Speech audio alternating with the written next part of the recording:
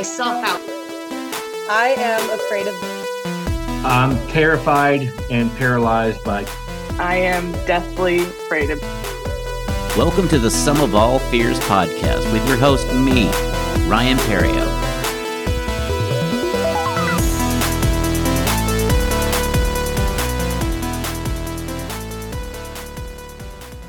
Hello and welcome to the Sum of All Fears podcast. I'm your host, Ryan Perrio. This week, my guest is Rose Katherine. Rose Katherine is a friend of the show. I've known her for a few years now. She waitressed at a comedy club I was working at frequently, and so we hit it off when we started talking. She's dabbled a little bit in comedy. She's done some stand-up. She's also done some improv, which actually led her to actually going to the Groundlings in Los Angeles. We talk about that in the show. Also, she's done commercial real estate and clothing design. So she's very, very wide array of creativity. In this episode, we discuss clothing design, commercial real estate, and her trips to LA for the Groundlings every Tuesday. She would just day trip out there. We also talk about her fear of being the mom of a 13-year-old boy and him basically no longer having a use for her. It's every parent's nightmare to have the kid just basically become totally independent and not relying on you in whatsoever. So without further ado, let's get into my interview with Rose Katherine.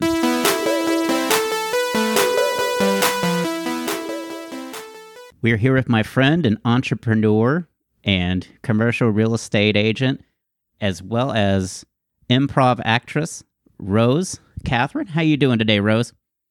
Pretty good. How are you? I'm doing great. You had a little sister's birthday, so you're probably feeling it a little bit. 7 Jell-O shots is not something someone in their 30s should ever try to attempt. That's definitely a girl in her 20s move, like the 7 to 8 Jell-O shots. It was an amateur move for sure. What flavor of Jell-O? Was it all different kinds or? So far, I think there were only 2 flavors, strawberry and blue raspberry, which are pretty much the best. So, yeah. I have not had Jell-O since Luby's had it in little cubes for dessert, like the green. Oh, yeah. That's the last time. That's the first and last time I had regular Jell-O. I was like, this is absolutely disgusting. And so I came and do Jell-O shots. Luby's. Yeah. For God's sakes. I had it at a senior living facility called Luby's. Right. That's what they all were, because you think back to when you were a kid and Luby's, like people like dressed like nurses were cutting food for you and just for real. Like they had the old school nurse outfit. Yeah. It's all early bird specials for sure there. I walked in there once and saw that it was literally an old people cafeteria and walked out. I'm like, their rolls were no joke. Yeah, but their rolls were no joke. I loved them. Like they had those 3 top rolls where you just pull the 3 sides apart and you put the butter in the middle and it just melts. Oh. That was like the highlight of the Luby's was the roll. The rest of Colonel's recipe. The rolls and that fried okra. I never knew I loved fried okra until I went to Luby's, and that was an amazing side. It was a must-have. Trade secret. Okay, I'll remember that. And so you also work in commercial real estate. So yes. When you do that, is this like home real estate where you go out there, you have like an open warehouse and you just invite people to come and walk the warehouse and you have like little hors d'oeuvres? Oh, no. So a little correction there. I'm not an agent. So okay.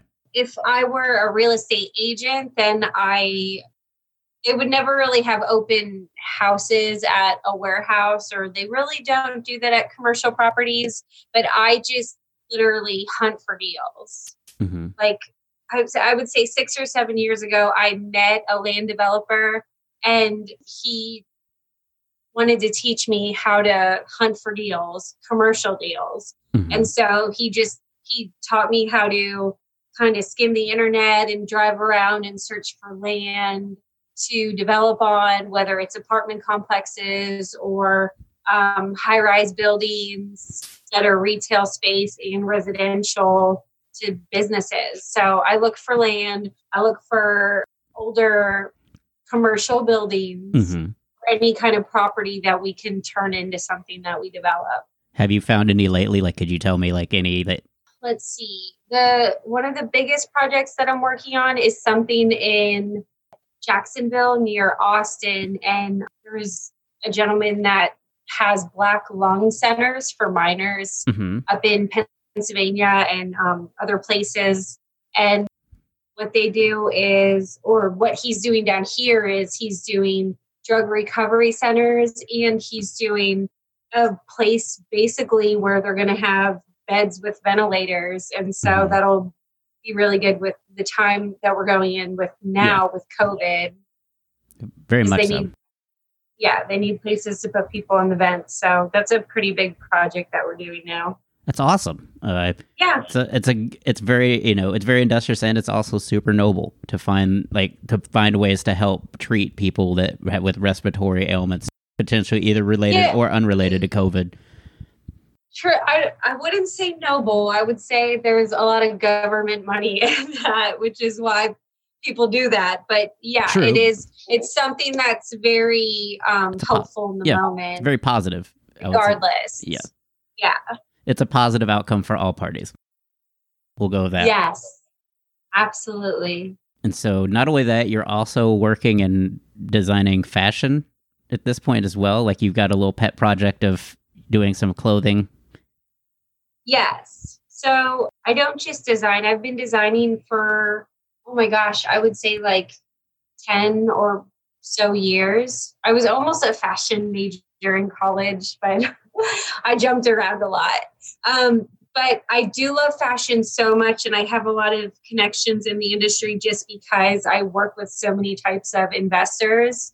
So I decided to use my connections to my benefit and try to start my own fashion company where I'm going to be selling other people's stuff at first. So it won't be original designs, but eventually I will sell my own stuff. And it's going to be something like a subscription box company where people sign up, they get like a membership, and then every month they get a box from different fashion vendors that I'm going to have in there. That's awesome. One. Yeah. So it's like a trunk club-ish kind of, we're going to pick your stuff and... Yes. But it's stuff that I approve of. Yeah, exactly. So I'll circle back and put my own stuff in there, and I'm doing other stuff with some beauty products, but that's kind of where it's headed just because it's so hard to just start a fashion line or a fashion business with original designs. Absolutely. I couldn't imagine like saying, I'm not the first thing about fashion. I know there's, different lines and things like that you have to, that you're either flattering or in some cases unflattering. And you have to kind of learn that balance as well as colors and, whatever you're trying to, I guess, make a look. Some people like kind of the worn rustic, like I would call it hipster, where it's very, very, I would say vintage is almost the way I would call it. Like they basically look how my grandpa probably looked in his 20s. Like it's very, it's very uncomfortable to see the guys with like the Teddy Roosevelt mustache. Like, so this is what it was like for my grandpa to be young. Yeah. Full of, excitement. This is creepy. Yeah. Yeah.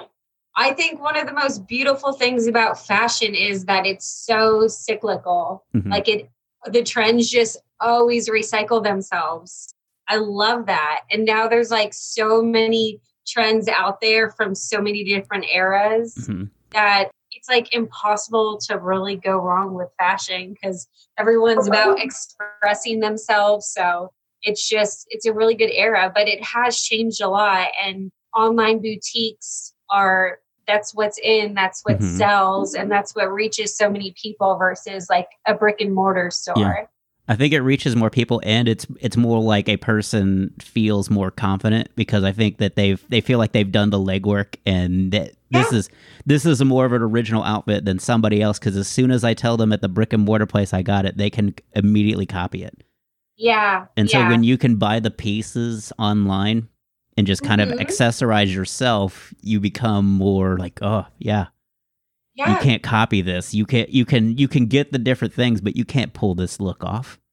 Absolutely. Yeah. It feels more original. I love buying off-brand stuff because people are always like, where'd you get that? Like if you buy from a designer, they only have so many pieces out in a store and that's their whole line. And everyone knows the line for each season that, is up to date on that stuff. And so it's really nice to stump people where they don't know where you got it and they can't really get it. And you're like, this is me.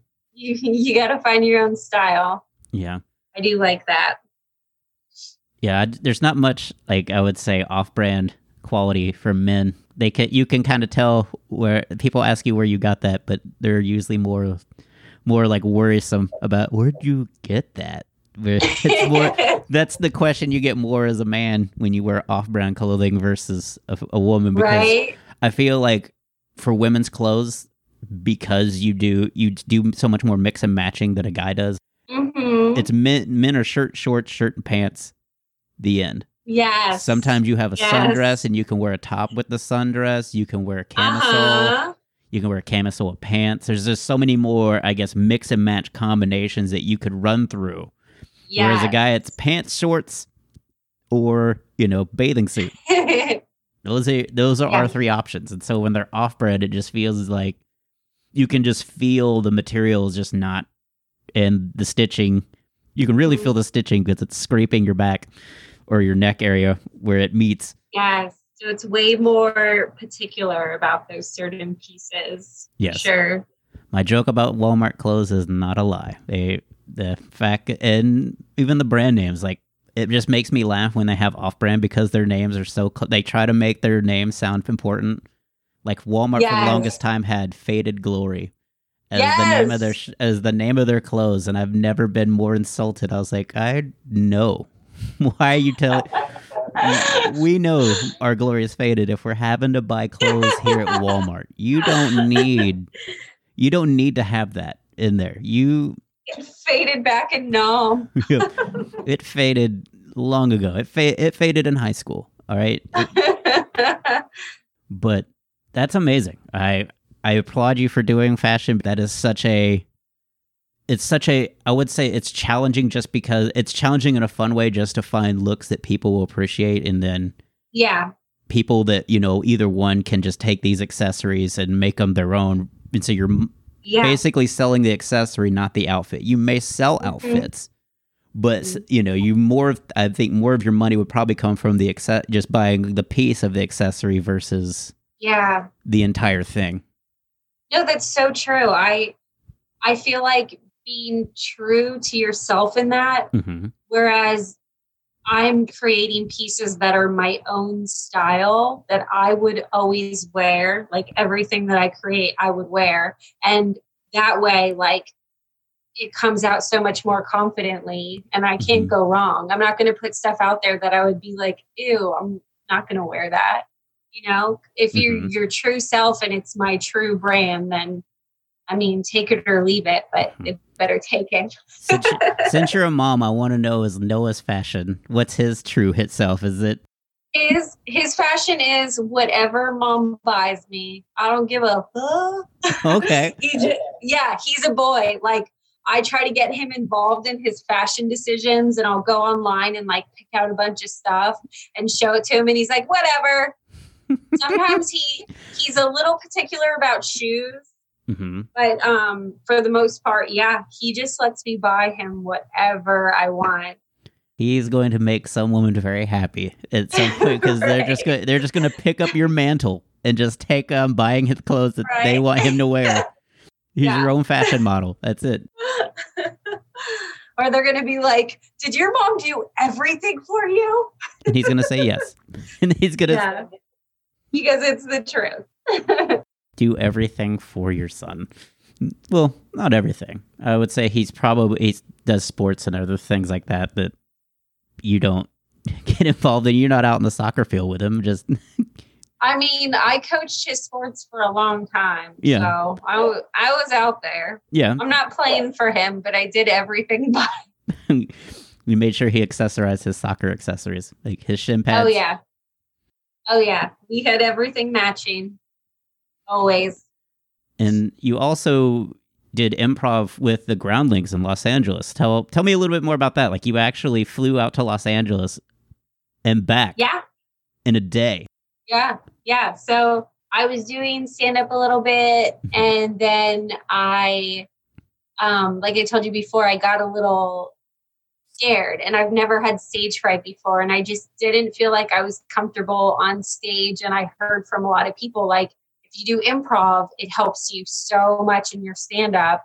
And me, I've always loved sketch comedy and doing characters and putting scenes together because my whole life was an acting background. So it was just natural. Like I watched some improv shows and I loved it. So the Groundlings was just always one of my first choices. It was my dream. When I was little, I would watch SNL and watch Molly Shannon and Will Ferrell and all the greats back then that had their rise in the Groundlings before they went to SNL and other successful projects. So that to me, I was just like, oh my gosh, I don't know why, but I feel like now I want to like explore all these things. So I started looking and I was like, oh, I can audition. And oh, I can take, there's classes that I can take one day a week. So I wouldn't have to live out there.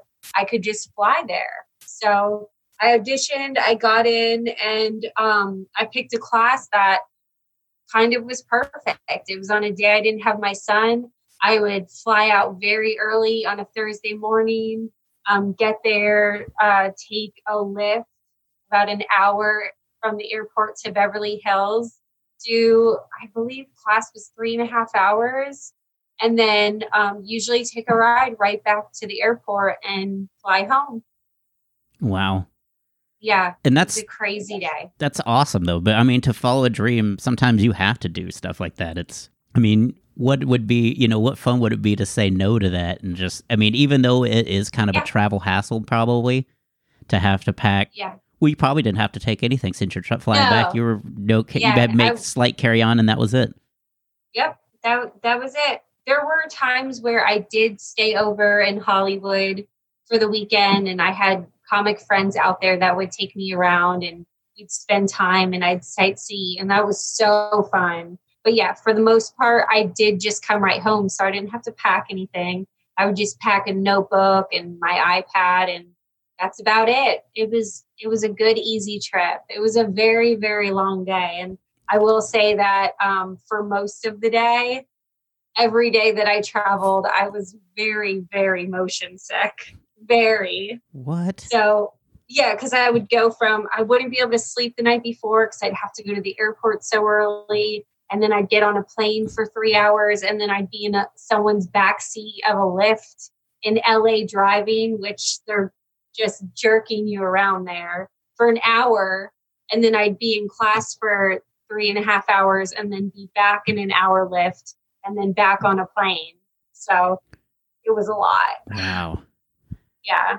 I can't imagine. To me, that would just be much of a whirlwind day. Like to do all that and to still come back to the same house you left. Right? Yeah. It's probably nice to just lay in your own bed at that point and just, but I just can't imagine the mental exhaustion of that walk up to your house after 6 hours of flying, 2 hours of driving, and 3 hours of doing, what you're there to do to come back home. Oh yeah. Yeah. And I was taking cheap like Spirit flights out there. And so they'd always be delayed. Mm-hmm. So I'd get back way later than I was supposed to. It was always a 20-hour day. Wow. That was a lot. Now, did you have frequent flyer miles credit card for that? No, I did not. And what's crazy is when I started, I was like, oh, these flights are like $60. Like, I can afford this. And then a few weeks into my classes, the flights like quadrupled in price. So it was a lot to stick in there. Wow. Because they always quadruple in price. Well, if you close that browser, you run the risk of the next time you look at it going up outrageously. Oh yeah. That would happen to me every single time I searched for a flight. I'd be like, it was just $100. Like, now you've committed to the $100. Now it's $300. Son of a bitch. Exactly. Oh yeah. It's like they just know how bad you want it and just, You notice you look at this earlier. Let's go ahead and apply this bag fee and everything else to it. Yeah. That was the frustrating part for sure. So what do you feel like the Groundlings, taught you? Like, you didn't have to just be comedy. Like, what do you think you learned from the Groundlings?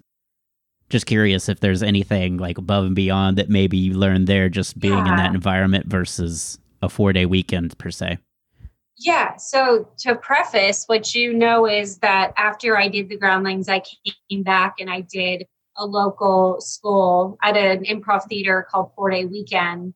And so I got to see both like a local school and then one that kind of pumps out people that have gone all over to do big things. And I would say that in the Groundlings, it was all LA working actors in that class. It's all it was. So I just got to see it on a different level. And it was great. But I will say that people were just more disconnected. So it was colder. There. It was colder because they're doing it for a job. And they were, it wasn't a new person that's like, I really want to try this, just having fun.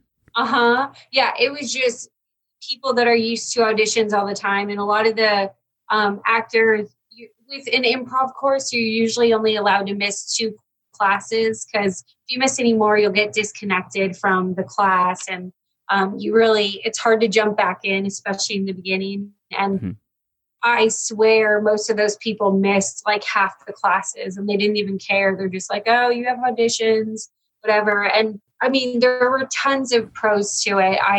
I learned a lot from those people because they were just such advanced actors in, the huge LA pool of acting.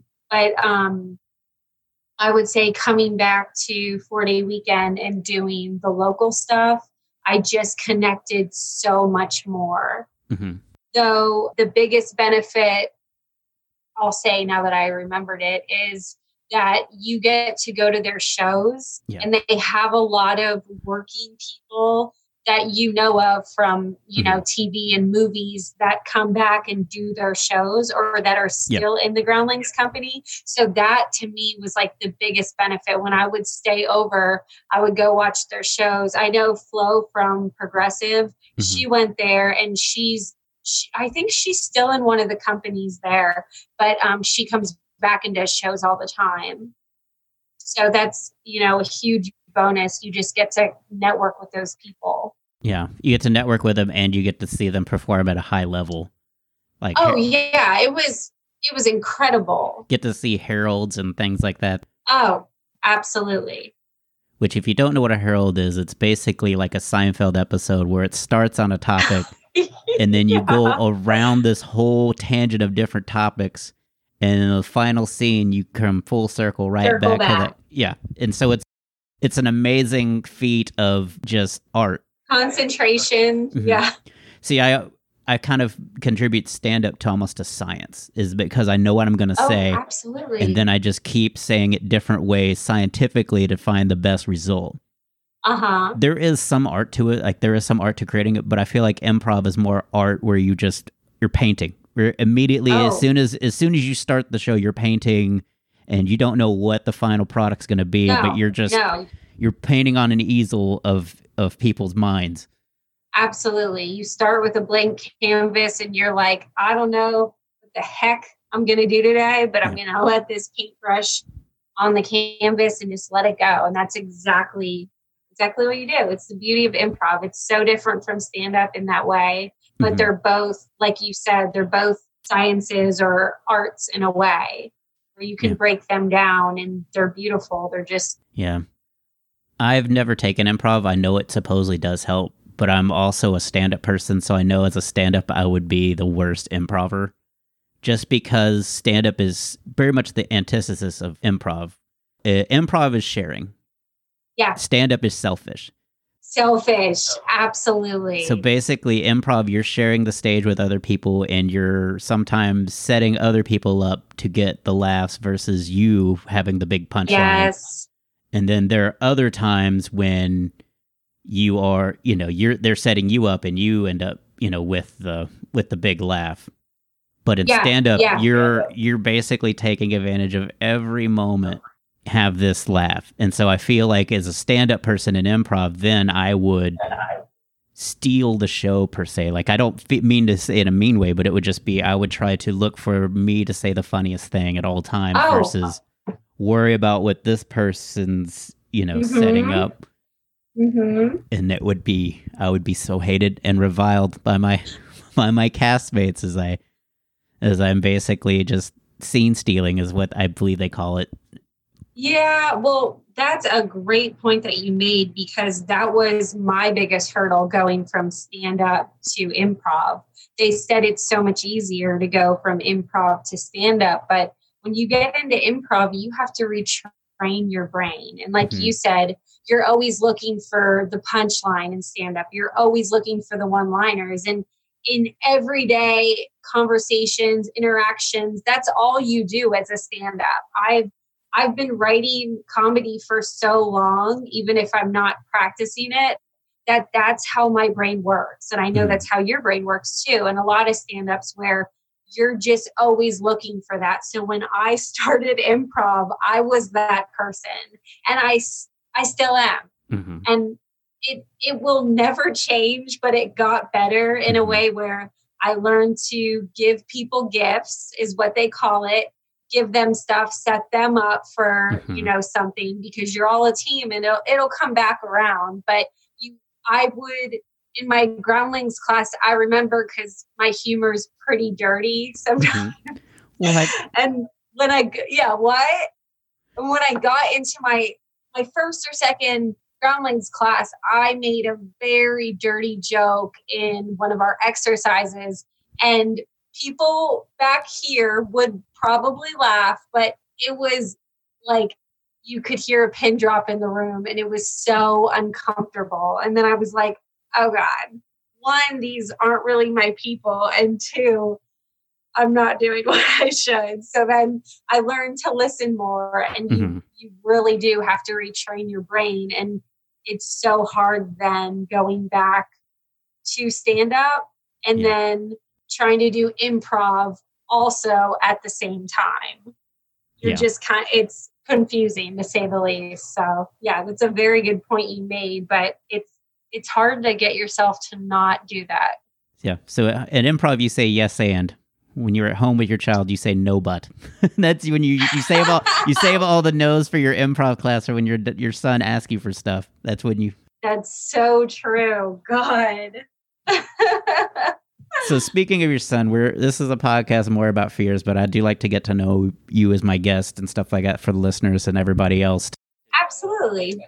To show what you do and how good you are and how your challenges and everything that come with it.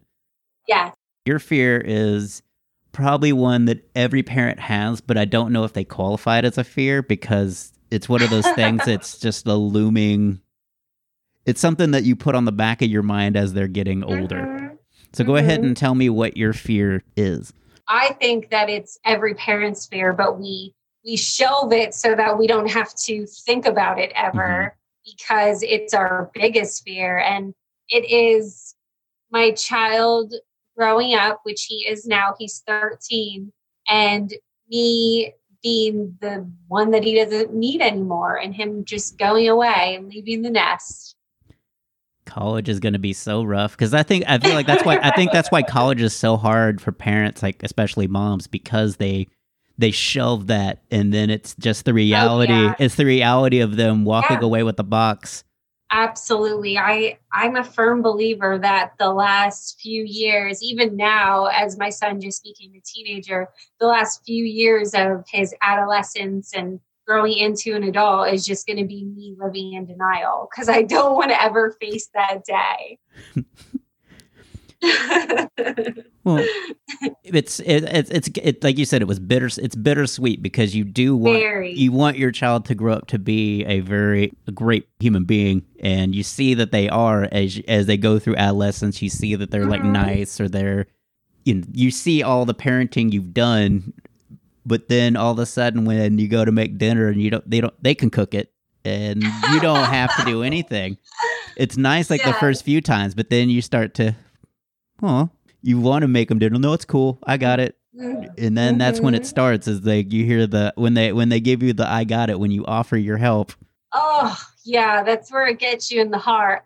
I will say this, my son, since he lives with me, but he goes to his dad's house sometimes on the weekends, he has basically developed where he's way more independent at his dad's, but he still wants me to baby him. So he'll come home and say, oh, I cooked at daddy's. I cooked us dinner. And I'm like, what? You don't do any of that for me. And then he's like, well, that's because I like when you do it. So I know he's like milking the kid's side with me as much as he can, just as much as I'm milking hey, stay little forever. You just don't know how bad that food is, though. It's gotta be scary too. Like, as a parent, how do you handle your child just putting a plate of food in front of you and it not looking like, this is not how I make it? And right? Kind of. No, his pancakes are better than mine. Really? Yeah, he's good. He excels at pancakes and eggs. He's good. Yeah. So yeah, I had that same fear. And then I tasted his and I was like, yours look better than mine, and they are way better. Oh. Maybe he has a future in the culinary arts. Is that what he wants to do, or is he like, what is his flavor of the month as far as what he wants to do? Literally, he will not tell me. He just does. He's one of those kids that doesn't have it figured out. That's fine. I know that. Yeah. I know that he loves football and he has aspirations like every kid at his age to be a pro football player. And he's really good at math and so architecture and stuff like that. Sometimes he talks about, but he really doesn't say anything. Like when I was 10, I was reading medical journals. I was like, I am going to be a doctor. And I was steadfast in everything I wanted to do. But kids nowadays, it's so different because they're growing up with social media and the internet, and they're seeing influencers. So that's what they all want to do. Well, and you see all these like weird kids things. Like it kind of makes me. Some of these kids shows make me uncomfortable. Like Kids Baking, like the Food Network, where all these kids are like making like amazing meals at like 9 or 10. It's like a quiche.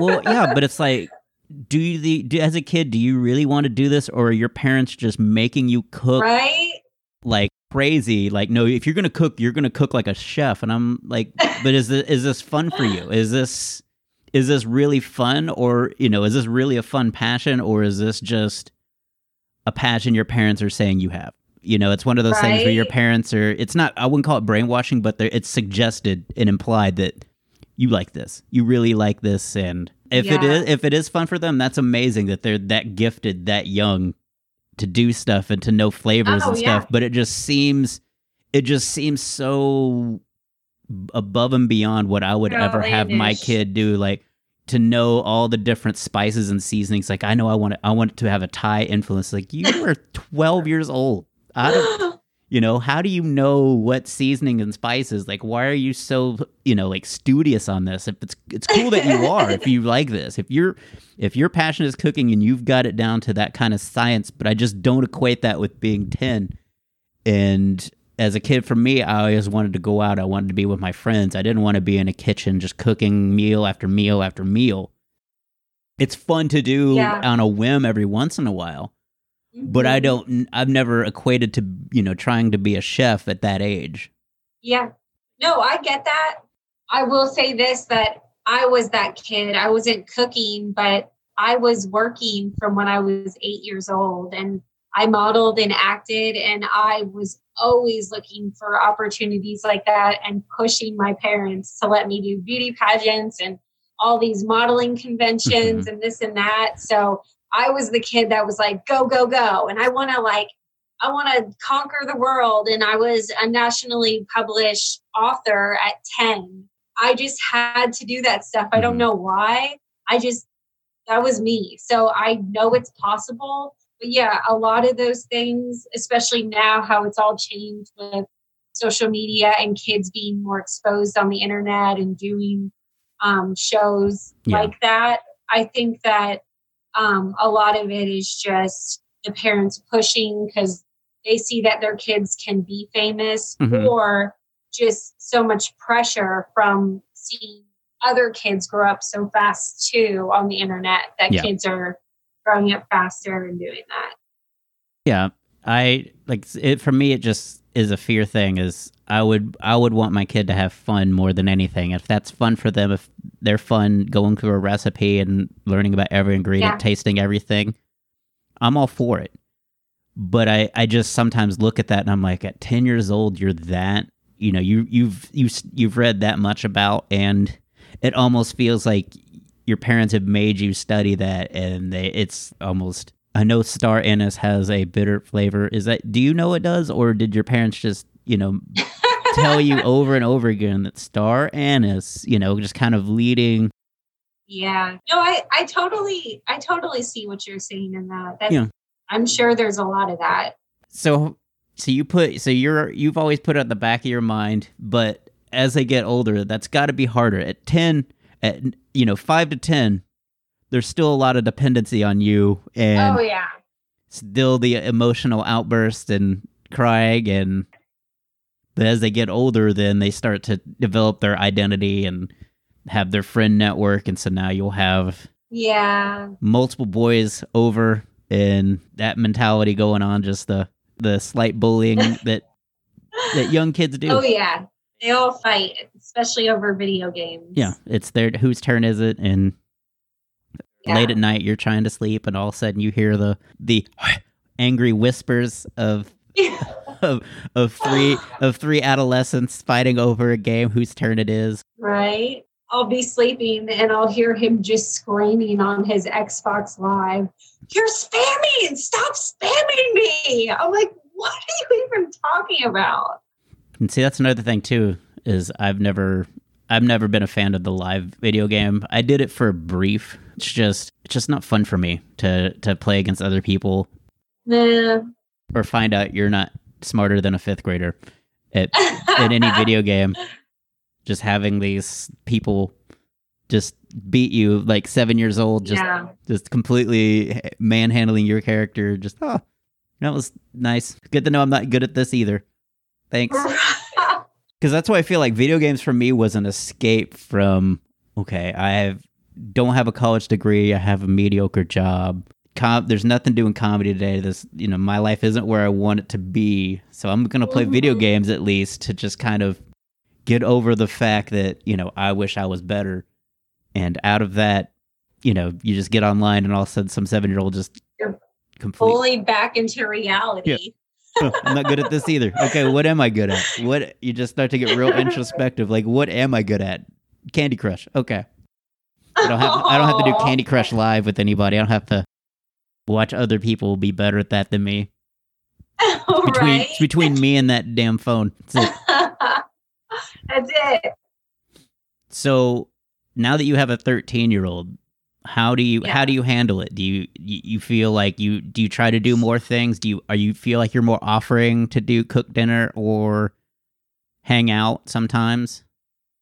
Oh, well, it's always been us since the beginning, just him and I. So it's just kind of like we just have that routine. Like I'm used to taking care of him and just being nurturing, and probably sometimes I do too much where he should probably take the reins and do his laundry and this and that. But I'm just so used to it just being him that I just kind of take over and do everything. Are you the one that kind of sees the laundry on the ground and just grabs it as you walk by? I mean, I'll definitely say something. I'll be like, dude, your hamper is 1 foot away and you have dirty underwear on your floor. But you'll still pick it up and you'll still clean it. I'll make him pick it up, but yeah, I'll still clean it. I've gotten to the point where I'll make him bring his hamper into my room and dump the clothes out. So it's at least closer to the washer and dryer. You drill sergeant. You're a slave driver. Just right. How can he manage? Very hard. Yes, he has it so difficult. When do you think you would let him trust him with his own laundry? Like when you afraid that his whites won't come out pink, or Right? I mean, I would now. He does his laundry at his dad's. I think for me, it's more of like the control freak. Like, I want it done right. Mm-hmm. I want to fold it the way I fold it. So it's more or less like he's going to take forever. He's not going to do it. He's not going to really pay attention. So I'm just like, this is the chore that I will just have, and you can do other things. So Wow. I don't know I think in a few years I'll probably make him do it solely on his own, because Years. I knew when he's 20, when he's 25. Right? God, I sound like such a pushover. I dated guys that hated laundry or didn't know how to do laundry, like so much that I had to do their laundry. So I've seen the adverse effects of a parent doing what I've done. So I'll make sure he does it eventually. When that guy messaged you out of nowhere again, like, thanks for reminding me. I need my child to do laundry. Thank you. Right? No, I still am not interested in dating you, but thank you for reminding me. I need to teach my son how to do laundry. So, do you feel like he wants independence, or do you feel like he kind of still plays into the mom? Both, for sure. Like kids at his age, I remember when I was 12, I remember my sisters were making fun of me because I asked for all toys for my birthday. Mm-hmm. And I had these moments in the car where I was staring out the window and I'm like, I'm not a girl, but not yet a woman. Like the Britney Spears song. And I was like, I just want to just ask for toys, but they're making fun of me. So I guess I'll ask for grown-up things too. And that's kind of where he is. And I can see it. He still wants to be the mama's boy, and I'm sure he always will be to some extent, but he's independent. He's very independent like I am and like I was. So I don't worry about that too much because he can do his own thing, but I can tell he really wants to be babied at times and he'll come around and, want to cuddle, but that's few and far between. He's definitely... And it's when you don't want him to cuddle. It's when you're busy watching something you want to watch and all of a sudden the door kicks open and you're obviously avoiding me because you don't want to do anything. Let me just completely... The door kicks open. I came to cuddle. Yeah. They just dive bomb in like they're 7 and you don't realize it's like a Labrador. When they're puppies and stuff, it's cute when they jump on the bed and jump on you. Right? It's so adorable, but now they're like 80 pounds heavier. Yeah, well, now he disguises things like that in meeting me like he says he's hurt. He'll be like, I have a headache. And then he'll just lay down and be like, rub my head. So he'll pretend he's hurt or tired. So he'll take your drama cues and be extra. Yes. Yeah, very dramatic in those moments. It's typhoid. I know it. I have malaria. I only have 24 hours to live. Please cuddle me and just make it go away. Yes. But there are things. I do remember, my mom doing certain things. Like, I remember if I have stomach ailments, I will do things that my mom did for me. Like, I will open a can of Sprite, whenever I'm really sick or dehydrated. Like, nothing to me when I'm, having a stomach problem tastes as good as a Sprite. It is. It's it's a magic elixir when you're sick, and it's delicious. I've always kept that, as one of my comforts. Yeah, mom knows right. So when do you think he's going to leave? Do you think he's going to come back? He's after 1920, all of a sudden he's going to come back and live at home, or is he going to be completely independent as soon as he can move out? He's out on his own, or is he going to come back?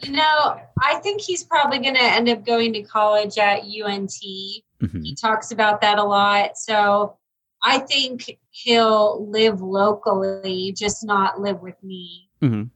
He'll be over at your house. He'll be a constant visit. Right? Stay over at your house using all your cable and everything else. Okay, it's time to go. It's 1 a.m. You're going to bed. I'm going to go ahead and go home to my place. And take all the snacks. Yeah. Yeah, I wouldn't mind it because, I'm a mom, but Yeah, he's so independent that I don't think I'll have a problem with that. Mm-hmm. I don't think he'll be the kid that never wants to leave the nest, Mm-hmm. but he'll always like hover. Yes. He'll hover. So that's what comforts me now. That's what puts me to sleep at night. I'm like, he's not going to go too far. He's not moving across country. Yes. Yeah. What if he gets a scholarship to like California or NYU or something like that? Then what? Definitely getting that frequent flyer mile credit card. That's a different animal. It's cool that he wants to stay local because obviously he's definitely close with both you and his dad. So it's really cool that he definitely thinks like, I don't want to be too far away that I can't see you guys. And so it's nice that he has that kind of, because some kids are like, I want as far away from here. And maybe it helps it's a big city because I think smaller town kids are like, get me out of here. Yeah, they need to get out. Please let me go somewhere. Yes. Yeah, I mean, local is you can still be across town and it's an hour away. So you can have your space and your independence, but you're not too far to go home at night if you need something. So another parenting question. Which of you is going to teach your son to drive? You or dad? Oh my gosh, I've been thinking about that so much lately. I don't know. See, I know his dad's very controlling, so I feel like he might try to, but I'm with him more, and also I'm the better driver, and his dad can't like find his way out of a paper bag. Wow. If I'm being honest, he's just not good at directions. Yeah, he'll admit it too. Yeah, but I mean, like for the parking lot and the initial. I think me, like to be honest, and this isn't you are me brave. Tooting my own horn. I just know I'm a way better driver than him. So I think we'll both do it. It won't be a matter of like picking either one. Who's probably going to wig out more? Brake, brake, brake, brake. Who's going to lose it? I don't know. That might be me. Yeah, it might be me.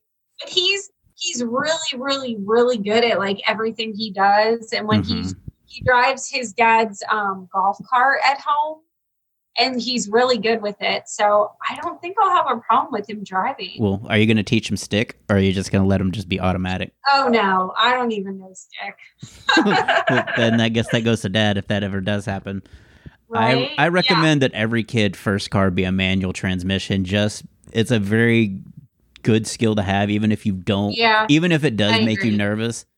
I just think it's one of those things where if you can learn to drive that, then you have no qualms with any kind of vehicle you step into. Yeah.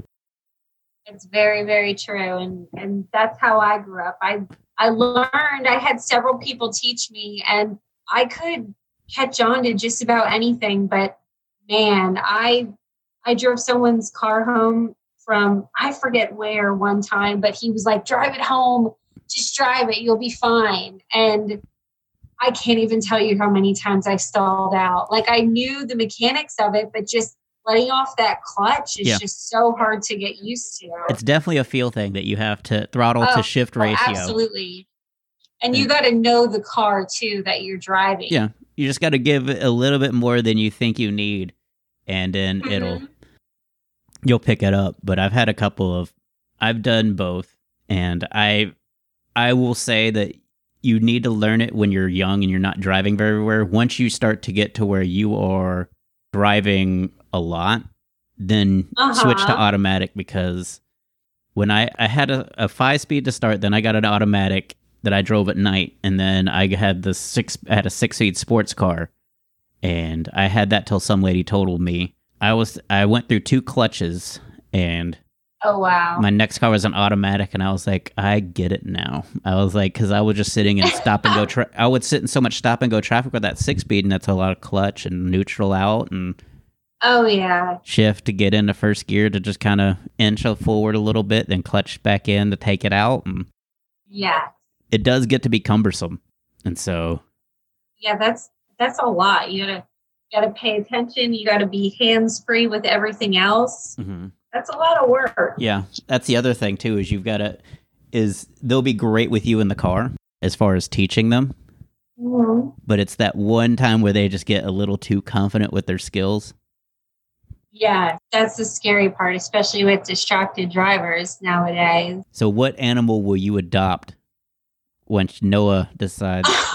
What animal are you gonna baby once your baby is no longer a baby? Which he's not now, but Well, if you've paid attention I hear to one my dog. crazy life, yeah. Well, I have stacks on stacks of animals right now. I feel like I've slowly been collecting them, so I have a support system when he leaves. I have 2 cats and 2 dogs, so Mhm. God forbid I get anything else. One of them will probably eat me in my sleep. I don't think they'll eat you. It's too much. Too much. Do you call them his siblings? We do sometimes. Take your brother for a walk. We do. Yes. Once he called them, he called himself dad to them and me mom, and I was like, no, it's not how it works in the hierarchy. Sorry, Oedipus, this is not happening. Right? If we're doing this, you're brother. You're not dad. Oh, geez.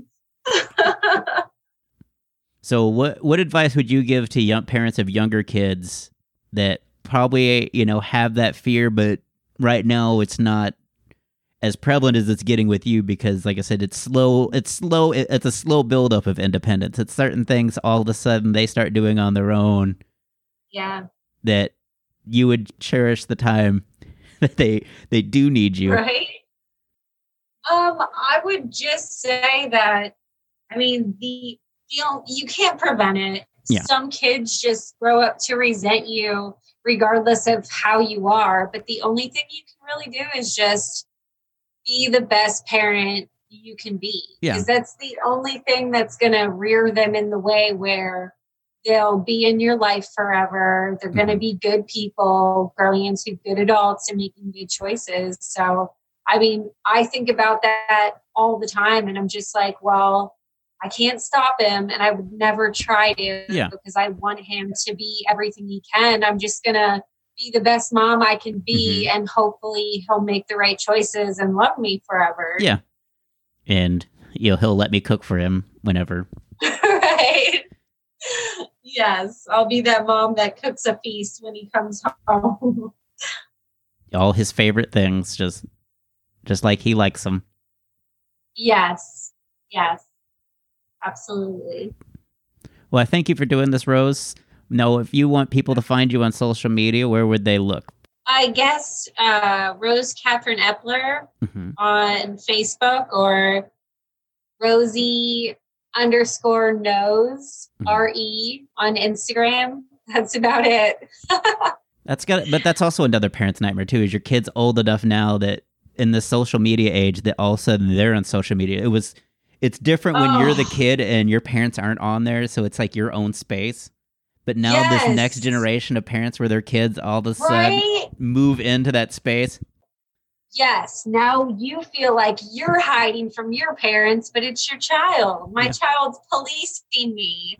And, that's my space, especially as a comedian, to say whatever I want. I want to sometimes be snarky and cuss and post selfies of myself or do whatever I want. It's self-expression, which is why social media was created for adults. Yeah. And kids don't really get that. Their brains aren't developed enough to be there. But how old do you feel like kids should be before they get onto social media? I feel like they should be 16 or so. I know most of the children in my family that are 10 and above have social media accounts, and I think that's crazy. My son just made an Instagram, and the only reason I let him was because it's private. Yeah. He didn't really accept anyone, and it was just for gaming, he said. But it terrifies me until a child is really old enough to know about trafficking and everything else that goes on the internet. Consequences. I don't think they should be on there. Yeah. Yeah.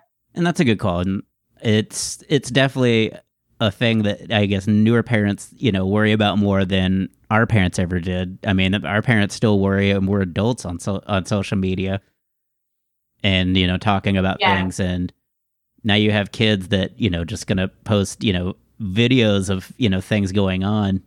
Yes. Well, I thank you again Rose for doing this. Absolutely. Thank you so much. We'll talk to you again soon about your other fears. Yes. Thank you. So that was Rose. We had a lot of fun talking, made a lot of jokes at her expense. It's a real fear. I can't imagine having the habits of doing all these things for your child and them eventually just kind of taking over and you no longer finding that use. You try to cook for them. No, I cook now. Do their laundry. No, they do that now. So your child goes from being completely reliant on you to you being completely reliant on them needing you for something. I think it's really interesting that there's really no real advice for this kind of fear. That everybody has to approach this fear in their own way. Like every parent knows this day is coming. And it's a bittersweet because you want it to happen. You want your child to grow and to be successful. But then that comes with the sacrifice of you no longer being able to kind of control or steer as much as their life as you started to. It's been an interesting week for me. Slow week after a comedy week. Did some open mics. Did a couple shows at the Backdoor Comedy Club. Had a great time. Comics tried to get me to karaoke, which was a hard pass by me. And so I Irish goodbyed before I was peer pressured any further. If you like this show, please leave a good review. If you have some feedback or ideas for the show, please send me an email at somefearfans@gmail.com. I'm happy to listen. I thank those of you who have listened. I'm trying to work on my Instagram, get it a little bit better, Twitter as well. Trying to get a little bit more active on the social media front. Maybe even post some of my face. I've been told by an Instagram coach that is a better way to be relatable, to humanize yourself. I feel like a robot sometimes, so I always just feel weird just recording myself. It just feels so self-indulgent. Oh, look at me. Plus, I'm easily frustrated, so after like 2 or 3 times of not getting it, I may just wig out and have to put my phone down and go breathe. But look out for those. If you want to follow the show, it's at Some Fear Fans on Instagram, as well as we have a Facebook group. Holidays are come and gone. I did not go home to visit my parents. My mother's husband had a heart attack, not a major one, but a minor one, which is still kind of a big deal. And so the medical advice to them was that no outside people come in and kind of, I guess, possibly pass germs in his recovering state. So I stayed home. I cooked my own turkey tenderloin, but it's like a tenderloin, pork tenderloin, but just turkey. Fennel as one of the seasonings, and it turned out really well. So I made sweet potato mash, green beans, roasted asparagus, and sauteed mushrooms as well. Also some green beans and some mirin. Hope you guys had a happy Thanksgiving. I've got a lot of family fears that are lined up, so this month may be a lot of parents and children, with fears, that are family related. So keep tuned to the podcast. Share with a friend if you like what I'm doing. If you think it could help somebody, let them know about the show. Thanks again for listening. And now some credits and thank yous for the people that make this show possible. Thanks to Barry Whitewater, who does my graphics and design for my comedy as well as my podcast. You can follow him on Instagram at bwhiteh2o. Get it, Whitewater. Also, a big thank you to Gunnar Olsen for my music. You can follow him on Instagram at gunbuns. That's GUNBUNS. You can also check out his website at gunnarolsen.net. And you can check out his awesome EPs and some music he's got coming out. Real excited for him. If you want to follow me on social media, I am at Ryan Perio on all social media. It's RyanPerrio. If you want to follow the show, I highly recommend it. Instagram and Twitter is at Some Fear Fans. Facebook group is Some of All Fears. If you have questions for the show or feedback, email me at somefearfans@gmail.com. If you want to be a guest on the show, also email me at somefearfans@gmail.com. We can make that happen. Please keep leaving reviews on Apple Podcast or whatever podcast platform you listen to. I just appreciate seeing that people like what I'm putting out. So if you like what you hear, go ahead and leave a review. I appreciate all of you for listening. And next week, we'll have another guest with another fear. Thanks for listening to the Sum of All Fears.